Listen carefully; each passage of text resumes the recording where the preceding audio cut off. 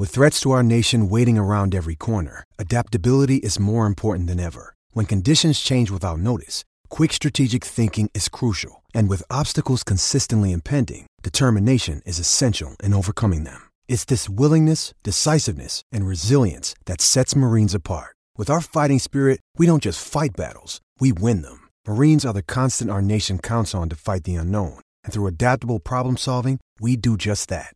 Learn more at marines.com. Tax day is coming. Oh, no. But if you sign up for Robinhood Gold's IRA with a 3% match, you can get up to $195 for the 2023 tax year. Oh, yeah. Sign up at Robinhood.com/boost by tax day to get the biggest contribution match on the market. Subscription fees apply.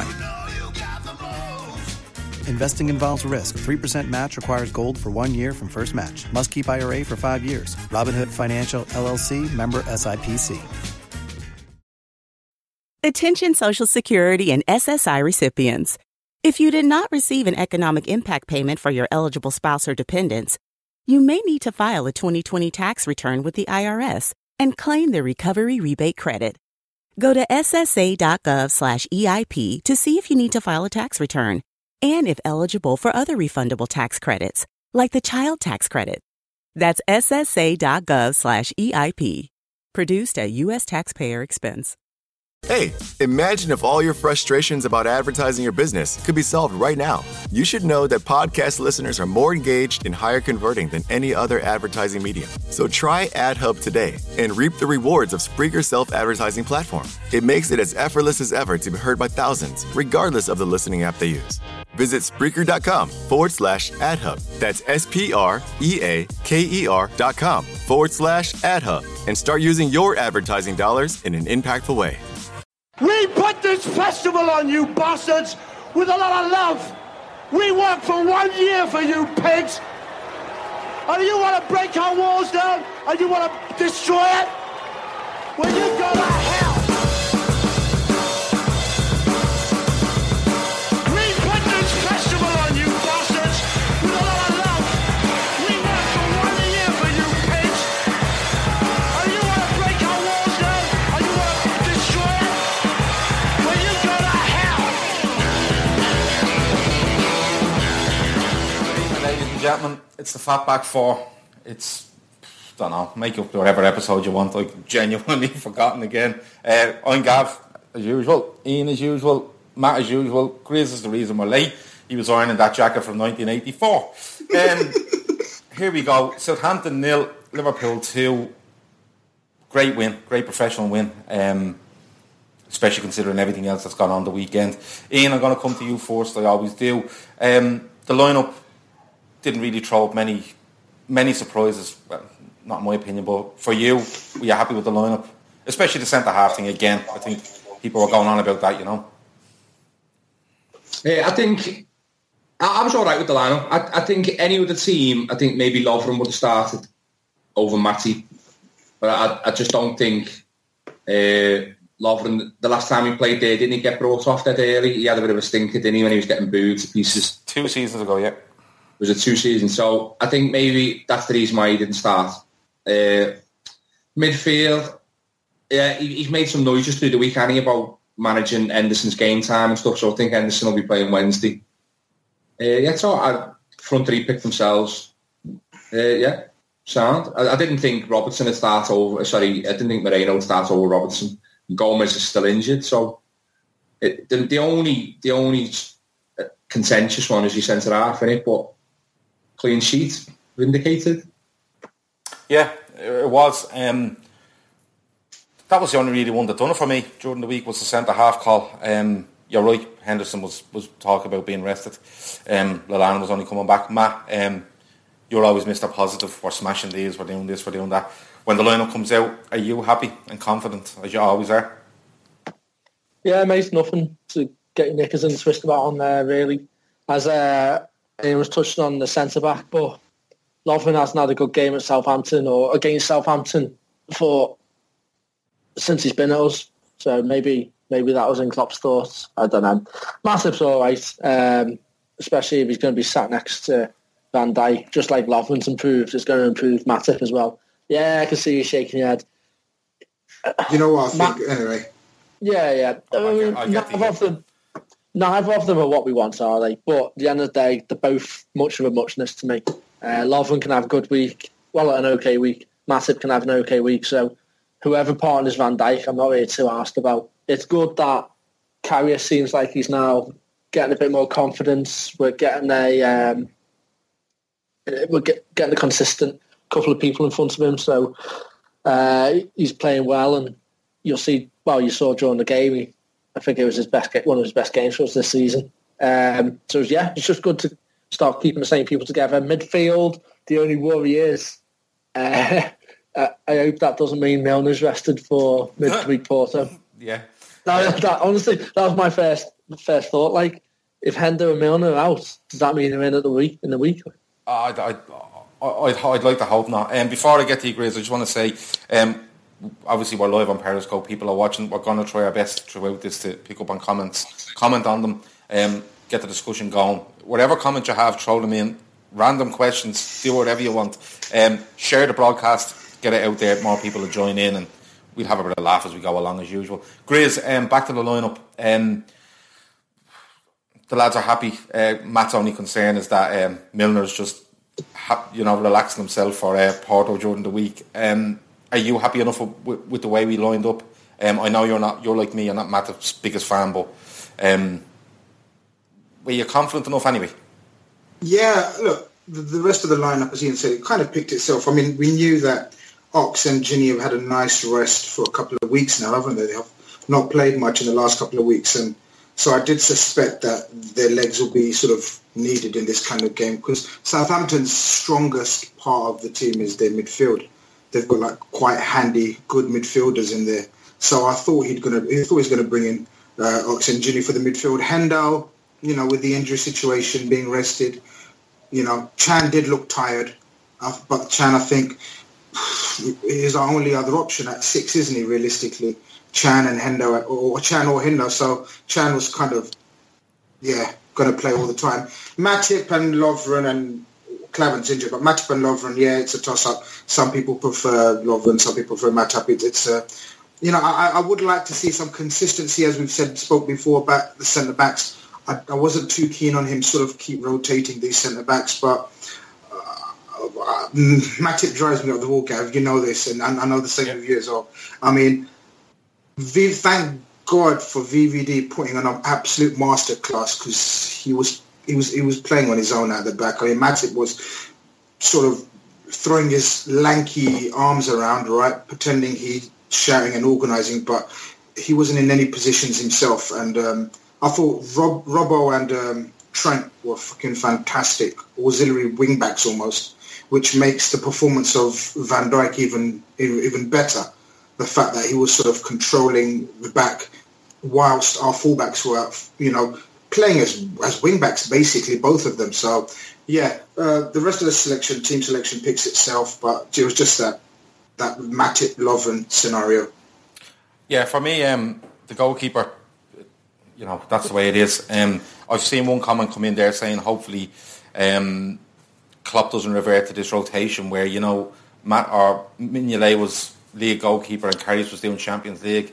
Hopefully he doesn't stay like that and, puts Mignolet back in for Champions League during the week. I just seen one comment on that. We might get to that later on when we look ahead a little bit to Porto. The back four, Trent has to play. Gomez still has a slight knock. I was glad to see Robertson stayed in because Moreno is back fit, and they may have seen this as a chance to get him a game if we're going to be attacking for most of it. Graves, I'm not Matter's biggest fan, but I actually agreed with him playing today because I don't think Lovren has the head for playing away to Southampton. That's just the way I think. I think he goes off. I think that was probably. We're guessing, obviously, Klopp's mind, but I think probably that was in the back of his Klopp's mind, like in terms of, two centre backs going back to their former club could be a bit, one of them's temperamental. But look, at the end of the day, clean sheet, done the job. Yeah, no, I'm not Matthew's biggest fan, but I think he didn't have that extra burden on him that Lovren has had, and I think Lovren is the one that's targeted most for the abuse by Southampton fans. So I think that might have been a smart move on our part. Midfield, I think it picks itself, as Matt said. The rest in Henderson. I think with the numbers we have at the minute, picks itself, and the front three picks itself as well. But look, on to the game. Ian, I'll come back to you. Sorry, no, I'm not going to come to you, Ian, first. I want to come to Matt on this first goal because he's had a lot to say at the start about it. Matt, 6 minutes in, the perfect start. It's a ball by Trent. The defender should deal with it and doesn't. And then Salah decides that he doesn't need eyes because he can just do it without eyes, and he doesn't have to look anywhere. He just needs to know how to play the ball. And for me, it's a very, very underrated finish by Firmino as well, coming across him and taking it on what would be considered his weaker foot. I think it's a cracking finish. Yeah, it's what them two have been doing all season, really. Their link up. I was saying it before. It almost seems like Mane's not a part of the party at the moment, even though he's still scoring and assisting. Not as much as them two, obviously, but he's still doing it. He just doesn't seem to be clicking like them two are. You'll see as well where they are swapping round, and you see Salah up front in the 9 position for a lot of the game, and Firmino's out on the right, whereas Mane doesn't seem to be doing that. So them two just seem to have this understanding, and that's why he doesn't have to look when he's running through. I mean, I tweeted out earlier, when a guy has that quality, he just knows where the other players are, and that's what it was. And he knows Firmino's going to be running in, and if he's not, he knows someone else's, because that's what we do. Yeah, I'm so proud of you. I'm so proud of you because you nipped in there ahead of Chris. I know she's still. It wasn't even your tweet, but I love it. I really feel like just ending the podcast now because that's done it for me. Sorry, somebody has said there that it was probably Oxlade-Chamberlain that plays the ball. They're probably right. It was just the position it was played from. I had Trent in the head. It was probably Oxlade-Chamberlain. Either way, the defender doesn't deal with it. Grizz, as Matt said, he doesn't need eyes. He doesn't need to look. Salah is just. We're running out of things to say about him. We say this every week, but it's a perfect start, isn't it? Especially against a team that we're probably looking to sit kind of deep and hopefully hit us later on in the game. To get that goal out of the way opens it up for us from early on, doesn't it? No, absolutely. They did revert to their usual Southampton formation when they play against us, which is like near enough 3 bloody DMs, because they dropped that Soufiane Boufal, I think, is an attacker, and they brought in that Pierre Holberg or something, isn't it? So they play this Lamina, Holberg and Ward-Prowse, who are pretty much all 3 deep midfielders. So, they were reverting back to type. And obviously Pellegrino's been a bit under pressure at home as well. So, the early goal always helps us. How many times have we said when we get that early goal, we're probably, along with City, the best team in the league to capitalise on that, usually, And again, I mean, people talk about it was a bit of a mistake from the defender. Yeah. But I tell you what, it's the sheer fear factor of Salah. It's this fear that Salah's got anywhere when he's around defenders, centre backs, left backs, in that area where defenders absolutely crap themselves. So he kind of forces a lot of errors in this type of scenarios. And look, as great point Matt made about sort of, Salah knowing, the great players have that vision into, because it makes a big difference. Because obviously, I gave an example of Sterling yesterday for City, where he kind of telegraphs it, he looks and sees who's there. Salah kind of knew that as soon as the ball was into his path, he knew kind of it's almost telepathic understanding he's got with Firmino and at times Mane. And it's that big difference between sort of the defender blocking it, knowing that that's exactly what Salah's going to do, or Salah sort of pretending he's going to go on the outside of him and just playing that ball inside. I thought it was a very underrated assist. Obviously, we're going to go on to the amazing assist, but this was a very underrated assist from Salah. Oh yeah, when we get on to the amazing assist, I'm definitely going to Matt first, and anything you said, I'm going to get Matt to say it first, and then we'll have this all going on again. Ian, the lads are right. Grizz says there that the fear factor of Salah. If Hoyt doesn't get a touch on that, actually, it's probably a safer situation. He slows the ball down perfect for Salah, and he's away, and the defenders don't know where to go because they're just thinking he's just going to run straight at goal because he's that fast. And he's so quick in his thinking to put it into Firmino. For me, I wanted to talk to you more about the finish, though, because, Firmino's being talked about his finishing on and off this season. But is that 20 goals now for the season, Ian? Yeah. Yeah, it is. 20, yeah. And the finish, across his body. Because I think Ian has just given up. I think he's blown away. I think he's blown away. Go on. Yeah, you just asked me if it was 20 goals. I said, yeah, I didn't know what else to elaborate with that. All right, on to the next goal. One more than 19, yeah, Gav, one more than 19. If he was 24th, it's his 24th. That was supposed to be for Matt, really. It's his 24th next week. But no, the finish is what got me. For a lad that's seen as predominantly right-footed and not supposedly the best finisher around, to take that coming across his body on his left foot, I think shows somebody that's a better finisher than we think, and also a very, very confident player in what he's doing. Yeah, that's the key word there. It's confidence in it. He's obviously got the technique and the ability to do it. But straight across, he could have, you know what I mean, out of form a player like that. There's another player alongside him, isn't there? Isn't there another player coming in as well? Yeah, Mane. Mane, yeah. So, you know what I mean? Out of form, out of confidence, he might have took a touch, he might have tried something else, but he's put it exactly where he wanted, with his wrong foot, down into the corner, top draw. He's playing at an extremely high level at the moment, Bobby Firmino.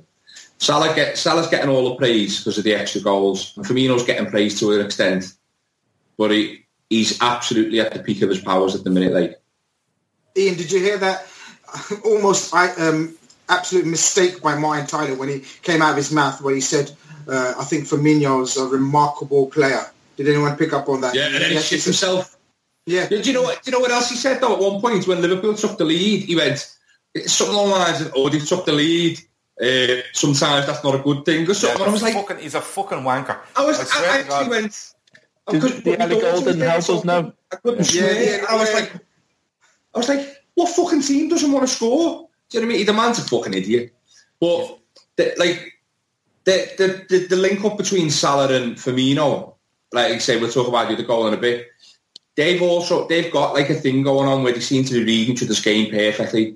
Like the way Gerrard had with Torres, he knew where Torres was going to be when he picked the ball up. I think Suarez and Coutinho were developing it a bit towards the end as well.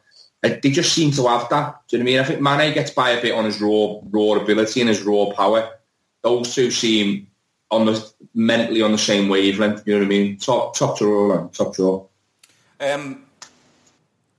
The lead is a good thing. I think the game settles down a bit after that. Apparently not. Unless you're Martin Tyler and you're deep. Oh, Liverpool are fucked. They've took the lead. Do you know what I mean? Yeah.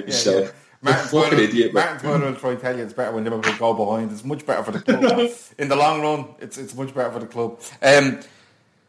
The game settles down. I think Liverpool are always a threat, but Matt, Southampton come back into it for about 15-20 minutes. And they have it not under the cosh, but they're getting the odd chance here and there. And I want to come on to Loris Karius. He makes one or two decent saves, doesn't he? One you'd expect him to make, but as a Liverpool goalkeeper, you're still kind of, he's done that. He's actually made that save. So there's one in particular where Southampton get in behind. He comes out and narrows the angle and makes a good save. What did you make of Karius overall today? Is that me? Yeah, that's you. Matt is your name. Yep. Sound. Yeah, I got that straight. Brilliant. He's coming on leaps and bounds. I always said give him a run in the team and he'll be a lot better than that flat-headed cunt that we got. He was one of the best keepers in Germany. Xenophobe. He was one of the best keepers in Germany. So, like, he's not just... He's got it. He's got it. I think his biggest thing was lack of confidence.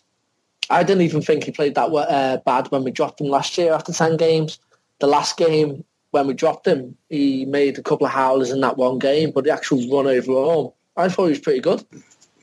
So I think it was unfair for him to be dropped. But now he's come back in. I think he feels like he's earned his place rather than just coming in and playing. So now that he's got that and he's got a more settled back four in front of him, especially with someone like Van Dijk, he's just playing a lot better. And the things, he was outside his box most of the time. He was playing like a sweeper for us, which is great when we play our high line. Because even though Van Dijk's quick and he cover back, when you got Karius just sitting there picking things up, it's fantastic. It's what we need. Fucking Miggs will be standing in his own net thinking about coming out.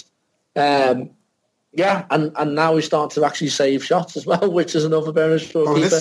It always helps, doesn't it? I think he made those 4 shots on target this game and no goals. So. But can I balance that up, Max? Matt's praise of Karius. That jacket is blinding, by the way. I know. I was trying to find an orange one to kind of match the orange kit that Liverpool playing. Looks like you stole off one of them big blow-up mascots in America. But anyway, I'm talking Matt, so shut up. So basically, right? No, but because Matt's praising Karius, and fair play to Karius. He done most things right, but I thought there was a sort of, I think it happened within a minute where he done did you see that punch, Gav, where it barely went anywhere, and that could have cost us. That was just, in a nutshell, Liverpool keepers. Where that was a punch pass. It wasn't a punch pass. It was a punch that we got away with that we didn't get away with, against Wanyama's Thunderbolt. But this one was definitely a far worse punch. But then he went in to make a brilliant save where he made himself big, literally about a minute later. So it's the consistency, and yes, we need to give him a chance until the end of the season to see what he's really made of now, because every game will be crucial and every mistake will be scrutinised. It will be under pressure. So I think it's a perfect time to see what kind of keeper he is mentally as well, in terms of coming back into the team and sort of if he's got the confidence to make that spot his number one. Because if he doesn't, there'll definitely be a keeper coming in. So I think it's a good situation for us and for him. That's my main thing as well. I just want to see him given a run. Like, I'm not saying he's 100% going to be our keeper. He might not, but I want to give him a fucking chance to see if he can. Because fair play. From his talents, he should be. The issue is with our fans. I'm not blaming the fans here. It's not. I'm not calling him out or anything, but he hasn't got enough credits in his locker to make the mistakes yet. So when he does make a mistake, people aren't like, he doesn't do them often.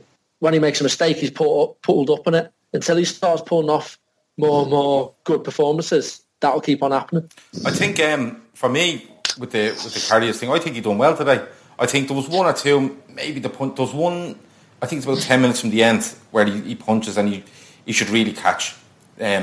But other than that, I thought he was all right. Just a couple of things from Periscope. It looks like Grizz's agent is reporting Matt for plagiarism. That's the word of the week. But it looks like he is, because you robbed his tweet. Ian, just that period of the game where Southampton... And fucking robbed Michael Jackson's jacket. Yeah. Well, look, it swings and roundabouts, Ian. Just going on that period of the game where Southampton on top. Although, they have the odd chance. There's nothing where it's last ditch, is it? They are getting the odd chance, but it's good to have a keeper there that, for me, is looking more and more confident every game he's playing. I thought they were going to score, to be honest. They had a decent period. We're still not very, as a unit, we're not very tight, are we? You can still get in behind us. There's still space in and around in front of the back four. So that needs sorting. I didn't think Matip was overly impressive, do you know what I mean? He seems to get dragged out of position. And I thought Karius done all right, you know what I mean? But he's done nothing that he shouldn't do, though, you know what I mean?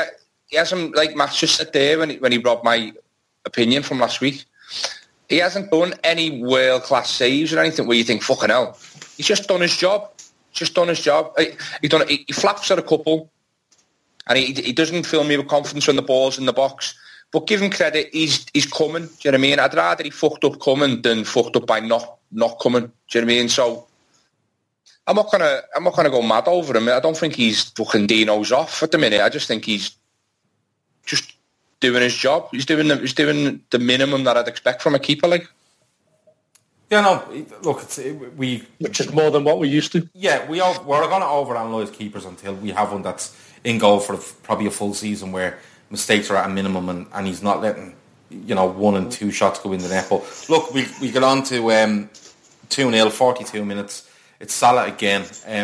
Ian, I'll stay with you because you had to wait ages for these two to fucking finish. So I'll stay with you. It's just a cracking goal, isn't it? It's just one of those where you just kind of clap and go, fucking hell, what a goal.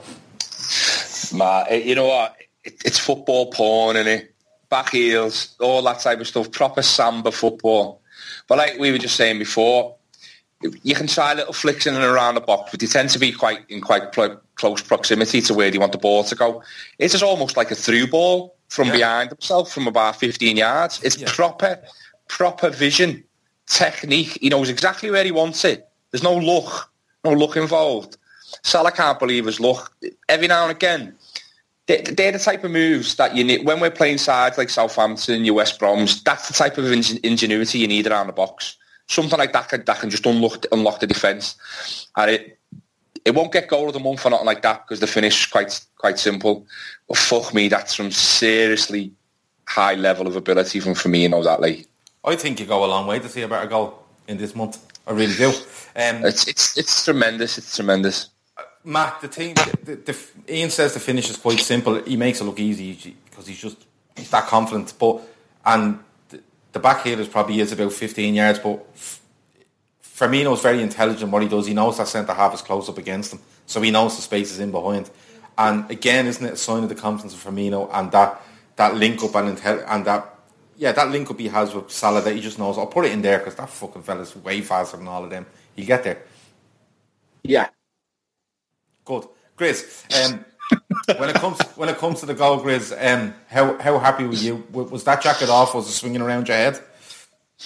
Yeah, that goal was pure. The thing is, I mean, the beauty of our forwards is that we can be, because that was after a dodgy half after we scored, because we lost control, in my opinion. We weren't playing good at all, and then because of the invention and the trickery of our forwards, we can always rely on something out of nothing, and that was literally something like that. I mean, you know, as Ian says, you try those tricks and flicks all the time, and sometimes they come off, and the crowd sort of when they don't come off, the crowd sort of moans like, "Oh, get hold of the ball there," and sort of don't give away, possession in those tight gaps. But Bobby's such class, and it wasn't just a basic 1-2. He actually sort of played it ahead of Salah into a gap. It was like I don't know how you describe that skill, Ian, when they do that. I don't know how that's described, but it was like, whatever that skill is called, a through ball version of that. It was actually a through ball into Salah's path. And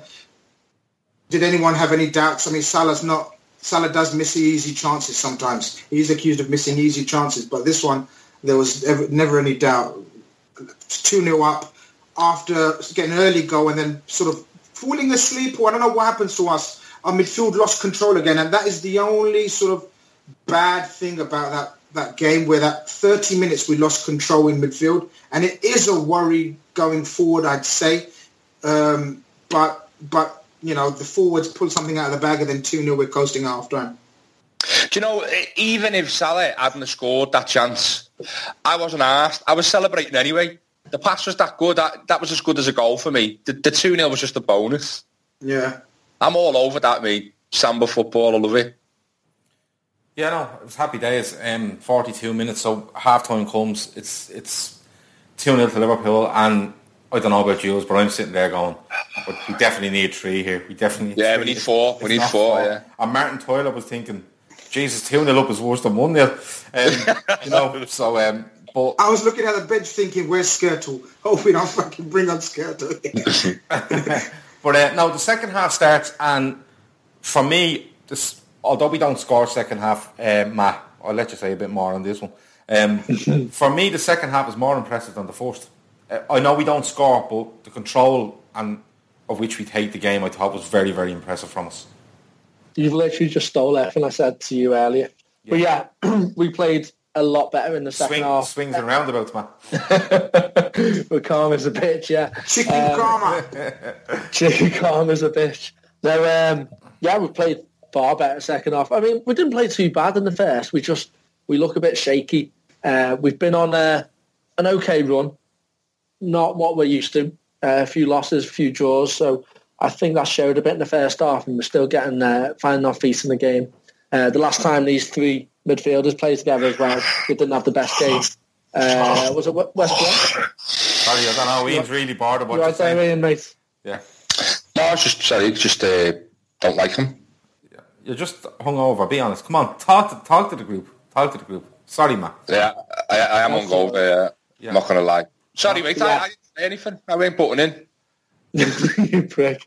It did sound like there was a car going past Matt's house, though. Trucks. I don't even know what trucks. Pile of pricks. Played well, scored 2. Good stuff. Yeah, well, we're covering all angles here, aren't we? Go. No, come on, Grizz. We make a sub fairly early in the game, by Klopp standards, and he takes off Oxlade-Chamberlain and he puts on Milner. I don't think there was any injury there, was there? No, there wasn't an injury. Just a tactical thing. It was just Ox and Emre just seemed to. I mean, we normally criticise Gini in away performances, but I thought that was Gini's one of Gini's better away performances recently. I know it wasn't much, but I did see him make a lot of off the ball runs backwards and forwards, and his energy levels were high. He was demanding the ball slightly more, but Emre and Ox were very, very poor. And, it could easily have been Emre who went off. I thought James Milner again, I thought it was a calming influence when he came on. I thought he helped Trent out far more on that right wing when he came back. I think by then we were basically playing a 4-4-2 in effect, or a 4-2-2-2 that you play, that some people suggest it is. But I thought James Milner did actually have a calming influence on the team. Say what we want about him, he is experienced and he knows how to sort of make the right decision in the right place. Maybe his legs can't sort of keep up with his brain anymore, but in terms of his positional sense and when to sort of, just in front of young Trent, I thought it was a significant substitution. And you're right, it was 59th minute, so it's very early from Klopp. It's about time Klopp's subs had some sort of influence in the game, and I thought that was very clever substitution. What midfield do you want to see on Wednesday? Opposite of yours. If it was me, you don't mind. Jean Henderson Wijnaldum. I think Henderson definitely comes back. I can see Gini. It's an away game. You can't put Gini in. He doesn't. No, he can. But I could see Jean getting a rest, Matt. He is sort of tiring. That was his worst game in a long time. I thought he was really, really poor. So I think it's about time he has a little rest. Oh yeah, no, I was replying to Gav. I mean, but you think he's going to take Chan out in one of the biggest games of the season? I don't. Chan's his boy. Yeah, I don't. Okay. I think until he goes Juve. I think he looks for Jan and Henderson to be two in front of the back four next week against Porto. I think they're looking to get out of that game with a score draw or something better to bring back to Anfield. Oh, sorry. I'll take it. Oh no, sorry. Just to butt in, Steve-O Sideways has finally made a sensible point. Oh, yeah. Actually, yeah. A fact. Normally his opinions are quite crap, but this one's a fact. So he's come out with Chan is suspended for Wednesday, so he's actually spot on this time. Ox hasn't done anything though since City, has he? Just a quick question to all you lads. With that win today, Razor from the Trippers, everyone's favourite Tripper, I think, Razor, because he's not a cunt like the rest of them. Razor says that win makes sure that we have another free hit. Everyone think we've another free hit now in the bank? Grizz, is that one free hit in the bank now? Well, next Saturday is a very, very pivotal weekend, guys. Next Saturday we have West Ham. I mean, we don't like to look too forward, but if we skip the Porto game and just down the Premier League, next week is it Man United Chelsea, and we've got West Ham at home. Yeah. Does anybody know if Man United Chelsea is before us? We're first. We're on Saturday at 3, and then I think Man U Chelsea's on Sunday. All right. I just want to touch on a couple of players that are being mentioned here. Ian, Mane, still kind of a mixed reaction over Mane and his input to the team. And I said it to you before the pod that I don't think he's doing anything that's costing us games, like missing chances that is the difference between us winning and losing. I think he's doing all right. Are you worried over him, or do you see a little bit of progress in him and he's getting there slowly but surely? Yeah, I'm not worried. I just don't think he's at his optimum level. Do you know what I mean? I think if we had another top wide forward on the bench, I think he'd probably be having a bit of a rest, take him out of the side for a little bit. But he's not hiding. He's showing for the ball. He's, you know what I mean? He's still a threat. He's still getting in positions. He's still getting assists. I think he's just second guessing himself a little bit at the minute. Maybe he's taking a split second longer to make a decision. But that's just part and parcel of not being very confident and being in your top form. Do you know what I mean? But no, I've got no concerns with him whatsoever. I think he's mustard, Mane. I just think his form's getting magnified a bit just because of how good the other fella is on the other side. Yeah, I think you're right. What Salah I'm always I wouldn't go that far. What Salah is doing is overshadowing Mane. I think Mane has another 4 or 5 goals this season. I think he's doing very, very well, but I think he's still being overrun by Salah and overshadowed. Mane for me done all right today. I didn't have a problem with his performance. He'd won good chance in the first half, I think, where the defender rushes him, but he doesn't stand out to me as someone where you think, oh no, he's really, really off form. No, same as what Ian said. I mean, I actually looked at his numbers, and they're not even, I think they were actually better than last year. That was 2 weeks ago. I looked at it, and he scored and assisted more per game than he did last year. As Ian said, he's just getting overshadowed by 2 other great players in the front 3, really. Especially Salah, but Bobby as well, who's now scoring and assisting a lot more than he did last season. So he looks off. I think that's the weird thing that I can't get my head around. As a player, he looks off. He's taking that split second longer, as Ian said. But his numbers are there. He's doing well. So you can't really slag him off or hold it against him when he's still scoring and still assisting. Go on, Grizz, what are you saying? Lads, do you think sorry, Grizz, I wanted to put something to you. A couple of people are saying that Mane is trying too hard at times. I wanted to put that to you. Do you agree with it? And the second part of the question is, do you think Mane is getting off a little bit lightly with his form? I don't think so, but do you think he might be getting off a little bit lightly with his form because of that lack of actual quality cover in that position? Yeah, when people say someone's trying too hard, I haven't got an issue with that. I'd want my players to try hard, especially when they're out of form. I want them to try harder. So, yeah, I mean, when people say try harder, I think they may mean sort of in terms of his decision-making is a bit off. And that comes, as Ian said before, back with confidence. It comes with when players are confident or not. When you're confident, you make all the right decisions. So that will come. What I was going to ask you guys was your opinion on, do you think, because Mane's been playing, because Mane's best season for us was while he was on the right, wasn't it?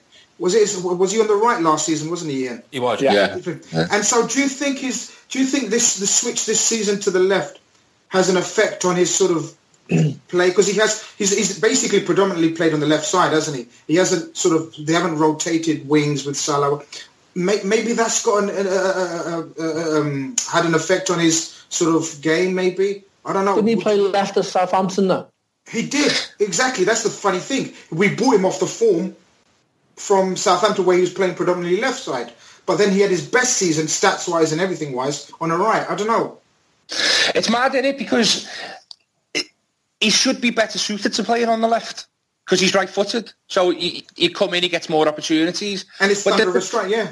Yeah, there could be something to that. You know what I mean? Maybe he's like overthinking what he's doing when he's cutting in from the flank. And that split second is all it takes for you to lose the opportunity. Do you know what I mean? But I've got no concerns over him. He's only one game away from getting a fucking blister and hat trick. He's never that far off exploding. You know what I mean? I think he's brilliant. Like, no, I just think I said it last week or the week before. I think this thing with Everton where he didn't release the ball, I think is still in Liverpool's fans' minds, and I think that's kind of having an effect on their opinion on him. He's in a team that's winning games the majority of the time. He's not having glaring misses. He's working hard for the team. He may need a little bit more to get back to top form. If he gets back to top form, he's as good as Salah, in my opinion. It could be pivotal in this. Yeah, you're right. It could be pivotal in this last running. Because Ian, before the podcast, said he believes Mane is a better footballer than Salah. I agree with you. I think he's all-round game. He's a better footballer, but the impact Salah has at the moment, I'm not sure about that. No, it's very. No, I do. I think we're split 50-50. The screen should maybe be so. 50-50. Maybe so. But when you watch Salah, it would be 70-30 with you fat guy. That what? But the thing I think it was something racist. He's horrible. Yeah. But if you watch Mane before the season started away at Bayern, he was brilliant. If you watch him at the start of the season, particularly against Arsenal, he was absolutely sensational. And his intelligence in the game, where he's doing these little reverse back heels and stuff like that, I think Salah is just so much impact and so direct. You know, there's very few fancy. Like even the goal against Spurs last week, he doesn't do much with the ball. It's his manoeuvring of his body. I think they're both fabulous players, but I think Mane, if he gets the state or the form that Salah's on at the minute, you can't really pick between them. I don't think so. I think just give Mane that little bit more time. But at the moment, we're getting away with it because he's in a team that the majority of the time are doing all right. Lads, I think with Mane could lose a bit of pace and he'd still be able to play in a different position because I think he's got 2 feet, he's got power, and he can shoot with both feet. Well, Salah's been chopped off or something. No, but Salah, he doesn't use his right foot, does he? Really, he's all left foot, and he's just pure pace. I think if Salah lost some of his pace, I don't think he'd be nearly as effective as Mane would if Mane lost some of his pace.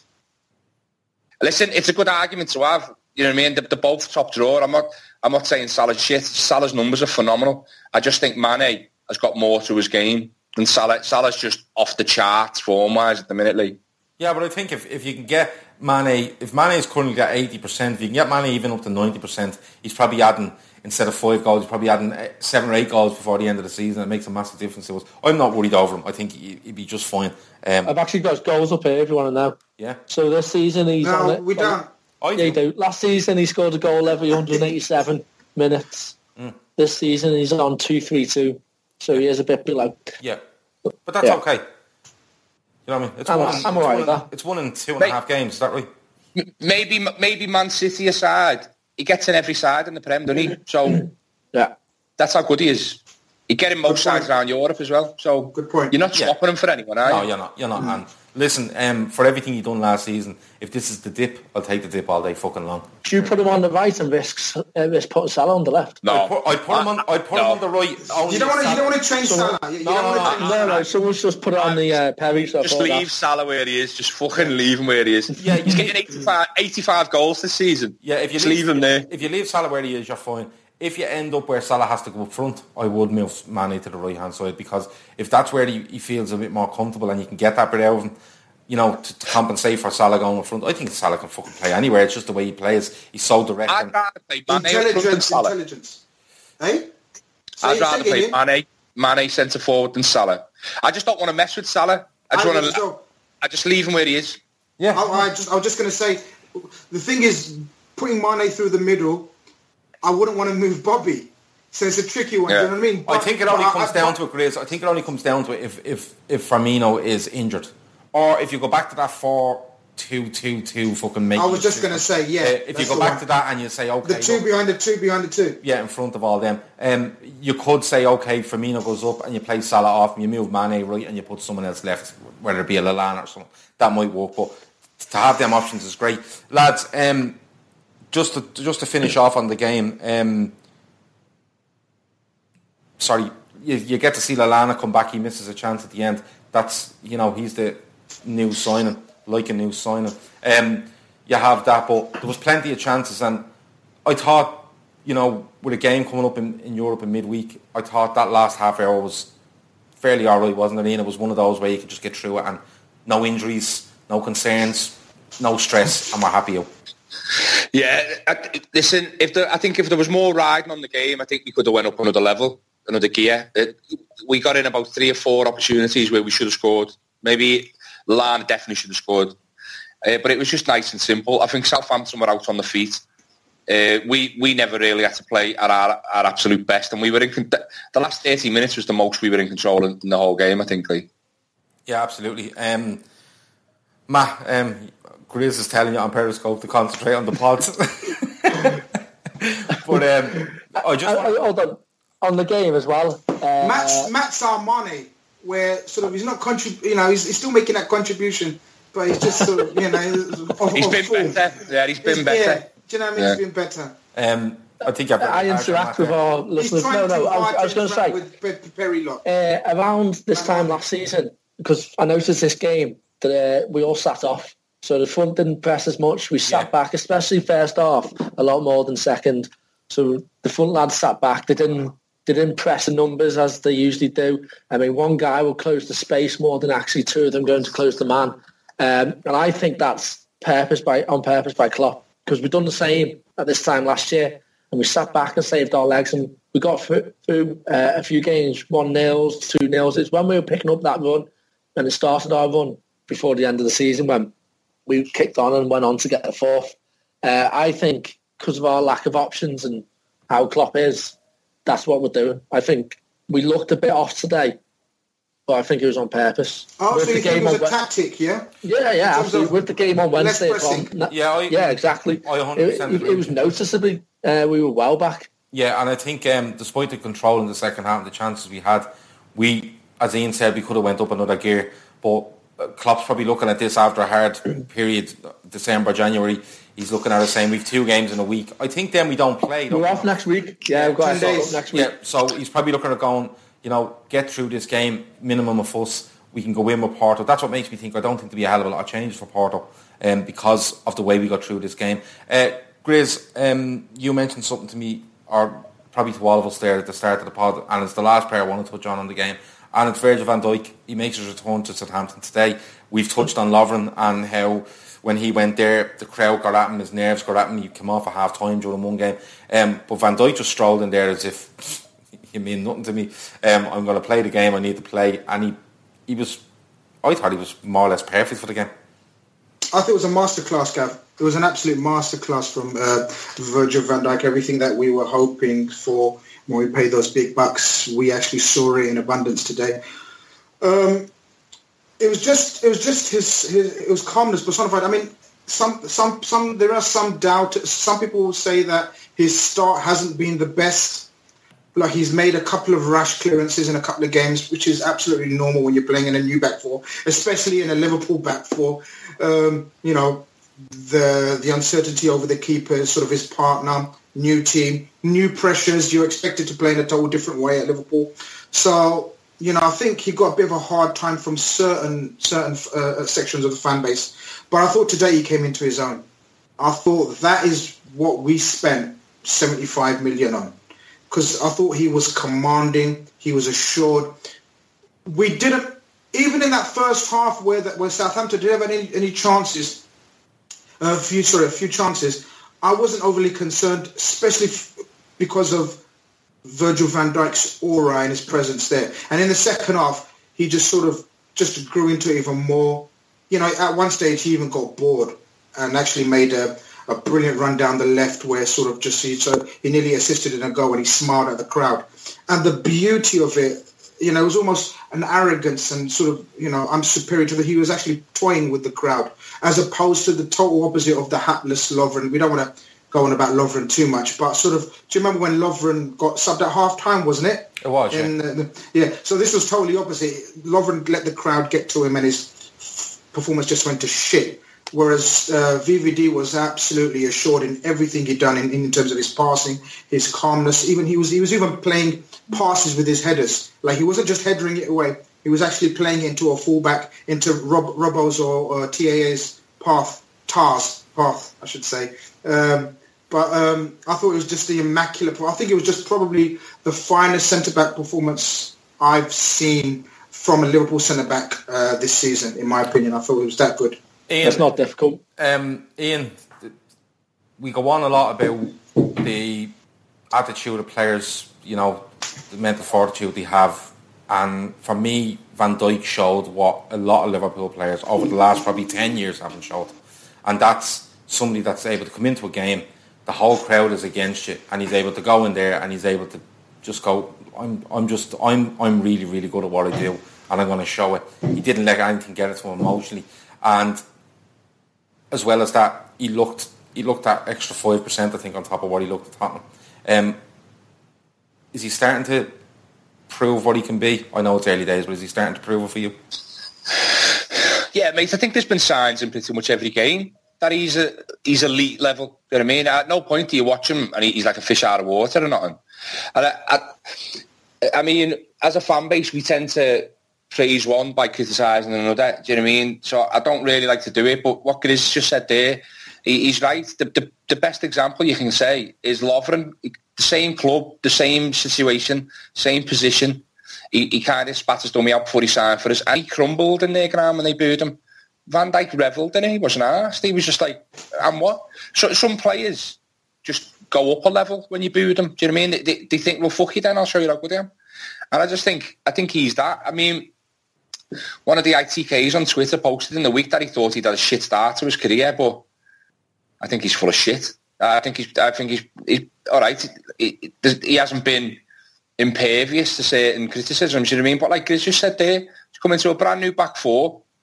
We get very little protection. Do you know what I mean? It's possibly the hardest side to defend in the Prem, Liverpool, because all our fullbacks are wingers. All our midfielders can't get back or don't get back. And you need an extra Lovren or Matip, and you're behind that, you've got a goalie who's fucking scared of getting it with the ball. So, in spite of all that, I think he's been excellent. Like he says, he passes with headers. He does pedders. Yeah. Don't you fucking start. This fella's over here shouting "ta" because he won't say fucking Arnold, for fuck's sake. Vivid and tar. Vivid, yeah, vivid. Matt, I want to move on to you, and I want to get to this news during the week about the Anfield Road and the extension that's going on. Before I do, just quickly, the comments are still coming in on Periscope. Keep them coming. If you have any random questions, get them in. We might do a few near the end. I think we've one or two in there already, but just keep sharing the broadcast, keep interacting, keep doing all that, and we'll do our best to comment on this or get back to you on Periscope. Matt, the Anfield Road extension news came out about that this week, where it looks like it will bring attendances or the capacity at Anfield up to around 61,000. Despite what some people say and the conspiracy theories that go on around it, it's another plus, isn't it? It's another positive for the club. You've come to the right man for this, though. Go on, Matt. I know I have. Absolutely fuck off what people say. And I'll tell you why. Because they were and ahhing over the Anfield Road end because there's no corporate seats. It's not really a big enough extension where it's going to give them a lot of money straight away. It's one of the things they've done for the fans and not for themselves. Who gives a fuck where the money comes from? It's the Liverpool pot. Wherever you want it, it's assigned here. We all have no idea. We're all making it up. We're all just guessing. Improving that is something the fans are pushed for. And as I said, it's going to take, I think their study says it's going to take 15, 20 years from the season ticket, from the ticket sales to pay it back, which that's a bad investment. From someone like John Henry, who's so business focused, that's a bad investment for him. And he hasn't done it for him or FSG or any of that. He's done it because he wants Anfield to be bigger so more fans can get in, so the atmosphere is better. He's done it for the fans. And anyone who argues differently is just blind by their own hatred of FSG. It's just absolute bollocks. No, you see, the thing is, right? Here we go. No, I get chief FSG out on here. No. I'm not.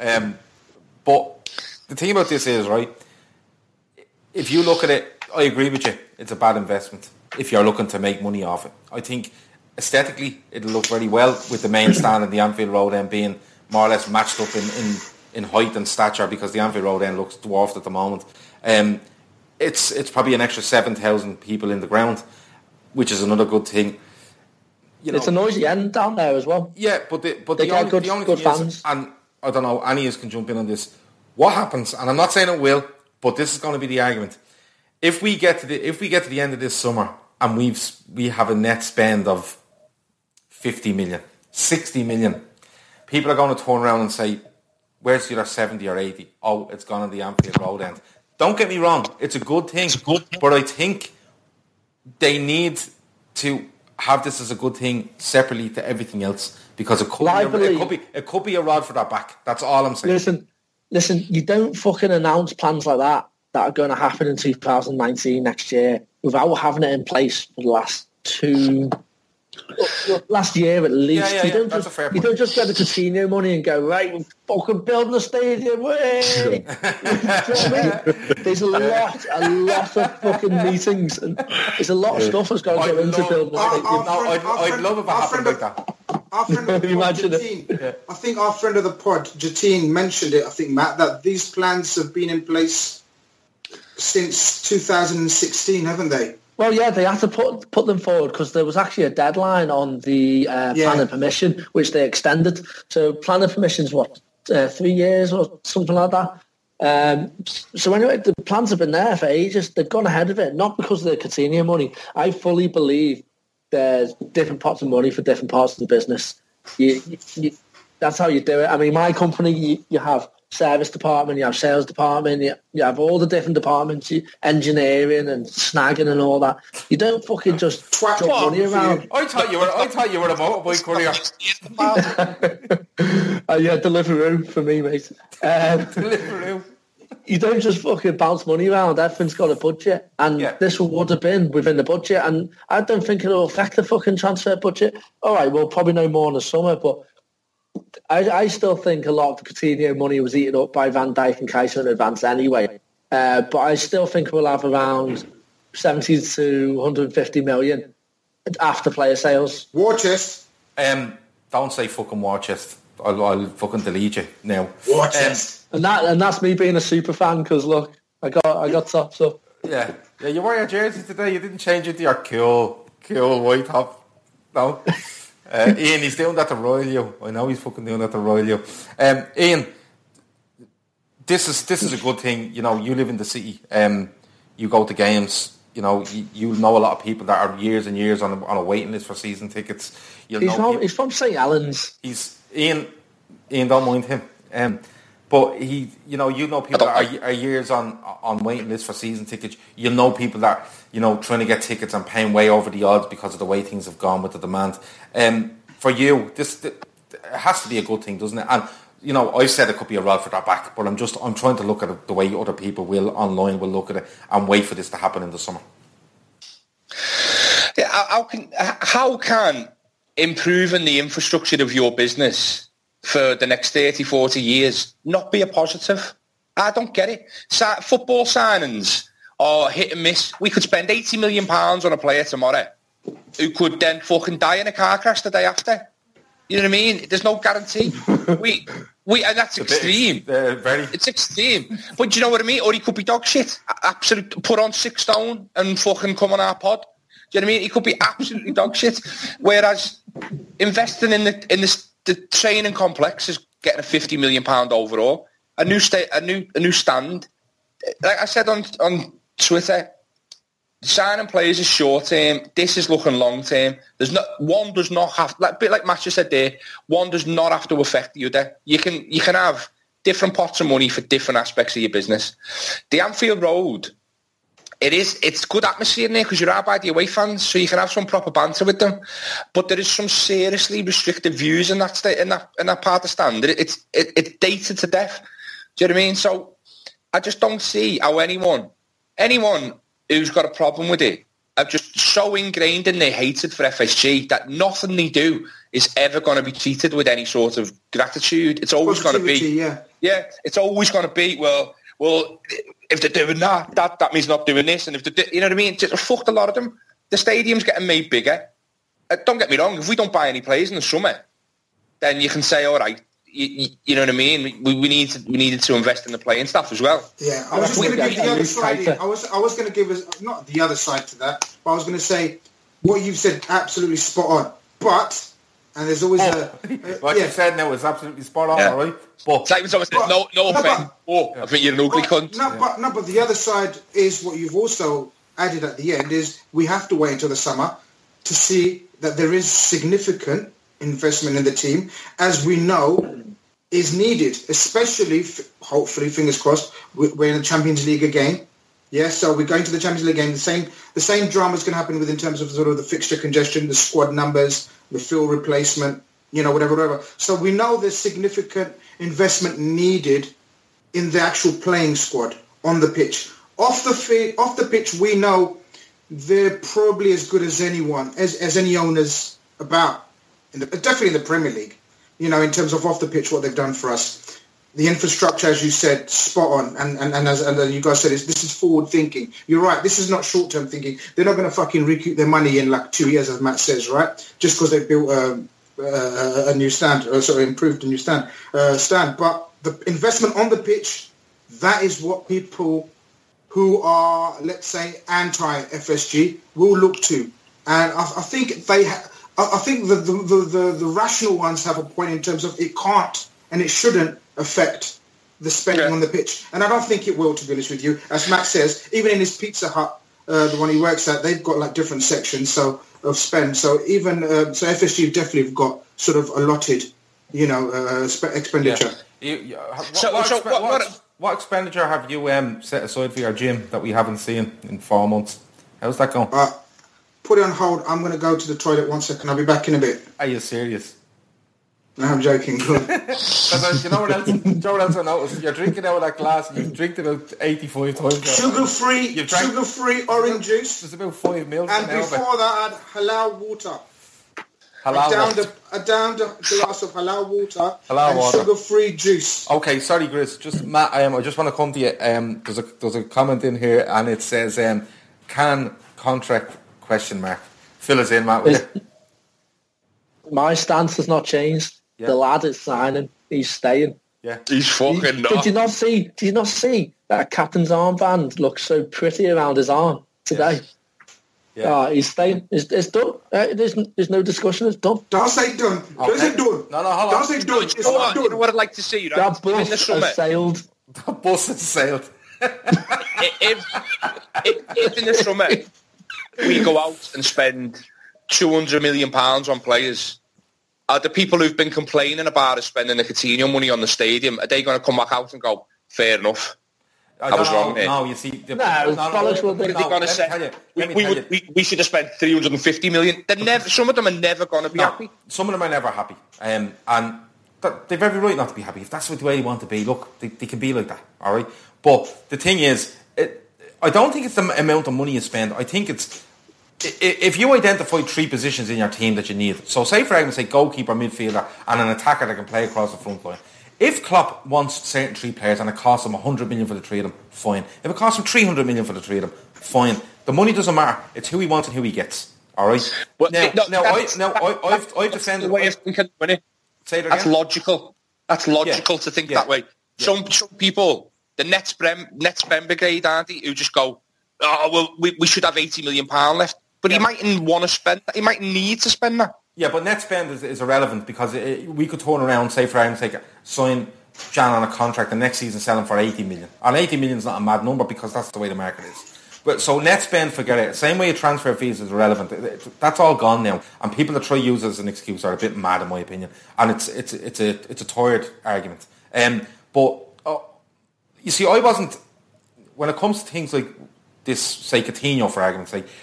It was more not getting the person in. It wasn't that we didn't spend 140 million. If we'd have spent 50 and got the player he wanted to replace Coutinho, I think most people would be all right. And I say most, and I use that loosely. I really do. But I want to get away with this because I know Matt will literally fly from Dubai to Dublin and fucking kill me if I go on about it anymore. Lads, we've been on about an hour, a little bit more, so I'm going to get down to it. And the last question. I haven't got many random questions off Periscope. People are too busy having a great time with each other there. So the last one is from Umara. Did I say it right this week? You did, you got it better. Yes, I've been practicing all week, Umara. And the question is, I don't know if she's read us all wrong, but it's something along the lines of, you're clearly mad into your fitness and stuff like that. So what would your food and fitness regime be for the week? Grizz, I'm definitely leaving you to last because you're going to take a while to make it up. Ian, what would your food and fitness regime be for the week? Do you want me to be honest? Oh yeah. Pot noodles, soup noodle on toast. When I'm trying to sort my shit out, I will knock off all the carbs and I'll swim a lot and I'll walk the dog maybe 3 times a day. Bollocks. Shut up, Matt. Go on, Ian. At the minute, and maybe for the last 9 months. 9 months. I've barely walked the dog. I haven't been swimming. I've lost my trunks. And I eat far too many takeaways because I can't be arsed cooking. So I need to be somewhere in the middle. Do you know what I mean? Yeah. I don't eat healthy at the moment, like.